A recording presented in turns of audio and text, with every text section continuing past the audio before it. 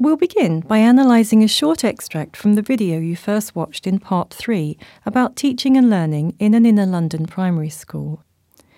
Watch this 2-minute video clip of Arif and Tanya completing a set task that involves cutting out and piecing together a map of the London Underground. As you watch the children and listen to the teacher talking, think about how the pedagogic approaches used in this class shape the children's learning experience.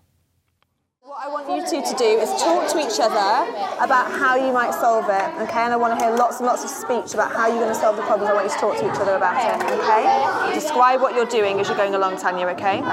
In terms of children teaching, they're not only benefiting the child that they are teaching, but they're also having benefits from that themselves, and that in order for them to teach, it's necessary for them to know the subject knowledge and for them to know what they're going to teach quite clearly so they can pass that information on in a very concise and very well explained way. That one goes there. Sudbury. No.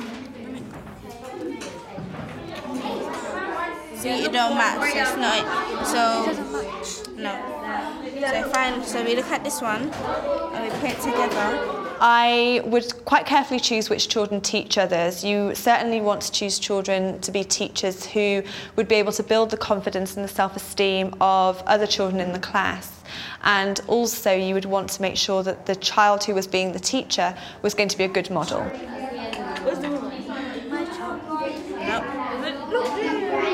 No, that's not matching because that's it don't match, does it? Okay. So we know that this goes there. Let's try and look for the dark blue lines. So this could be one. Does that match? South, yeah. So that's one. No, we'll cut after. This is one because it's South, Acton. So here's one and here's one. I think that might be your sister. That's the end of that. Yeah, you found one. Wait. Okay, here's another one. It looks like it can't be this one because it goes from. It can't be this one because it goes down and it goes up. So it might be this one. It's this one. Yeah.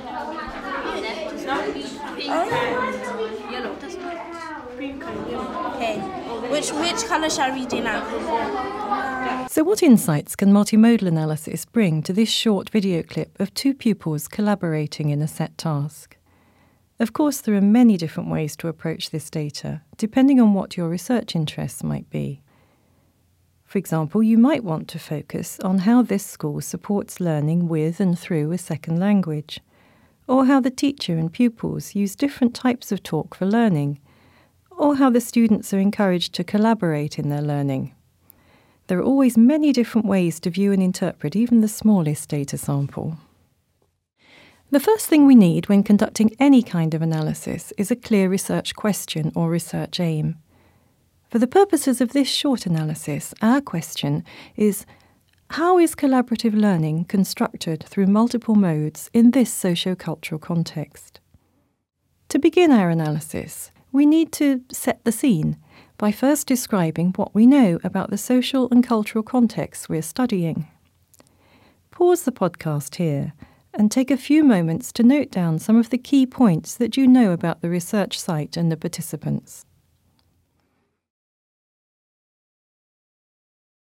Here are a few things that we know about the socio-cultural context where this video recording was made. The data was collected in an inner-city multilingual primary school in London, England. The school has well-established ground rules and pedagogic approaches that have been developed to promote what the teacher refers to as an environment of learning. These include particular classroom communicative practices, such as the hand-up signal and folded arms signal, which are used to help children focus on what the teacher is saying or on what they are doing. In our multimodal analysis of the video frame in the previewing activity, we identified how the physical layout and resources in this particular teaching and learning environment are shaped by the English National Curriculum and its goals. We also know something about the research participants. We know that this school has children from very diverse cultural and linguistic backgrounds, and many of them are not proficient in English. From a sociocultural perspective, we need all this information in order to understand how the classroom interaction is situated in what Hymes refers to as the flux and pattern of communicative events in this particular context. We also know from the teacher interview that talk partners are used in the school to stimulate communication. When working with a talk partner, children can sometimes share their home languages or use more informal language with each other. The rationale behind talk partner activities is that they provide a safe platform for children to experiment with their ideas, perhaps talking in their home language or using more informal language with each other. And this should increase their confidence and help them to construct answers to questions before they have to speak out in front of the whole class, which could be quite daunting, particularly for newcomers who are unfamiliar with the language or with the classroom context. The teacher explains that she sometimes uses these talk partnerships for one child to take on the role of the teacher with the aim of benefiting both partners. The child teacher has the opportunity to give information in a concise and clear way and to scaffold the other child's engagement. On the other hand, the child learner has the chance to exchange views in the relative security of a one-to-one environment with a peer. Now watch again this very short extract of the teacher setting up a talk partner task between two children. As you watch, notice not only what the teacher says, but also how she positions her body and directs her gaze as she talks. Okay, so what I want you two to do is talk to each other about how you might solve it, okay? And I want to hear lots and lots of speech about how you're going to solve the problems. I want you to talk to each other about it, okay? Describe what you're doing as you're going along, Tanya, okay? So how would we go about transcribing what's happening here? Here is a basic transcript of the language that the teacher uses. You'll notice that only the words have been transcribed here, and I took a decision to write them as I heard them, that is, to transcribe wanna instead of want to, and gonna instead of going to. I did this so the transcription reflects the informality of the language spoken. I could give more information about what is said, for example, by using a full stop between brackets to indicate brief pauses. I could also add notes on the teacher's actions as she talks, as you can see here. This transcript now gives quite a lot of information about the teacher's contribution in this brief interaction, but its focus on language means that the other participants, Tanya and Arif, are left out. Does this mean that they're not participating in the interaction? From the language transcript, we can't answer this question. Here, I have transcribed the same data in a multimodal matrix, with separate columns for the timecode and participant, and for the modes of gaze, action and speech. At the first timecode in this multimodal transcript, marked 11:08:10, we can see in the action column that Tanya has taken the scissors and is already busy cutting out pieces of the underground map.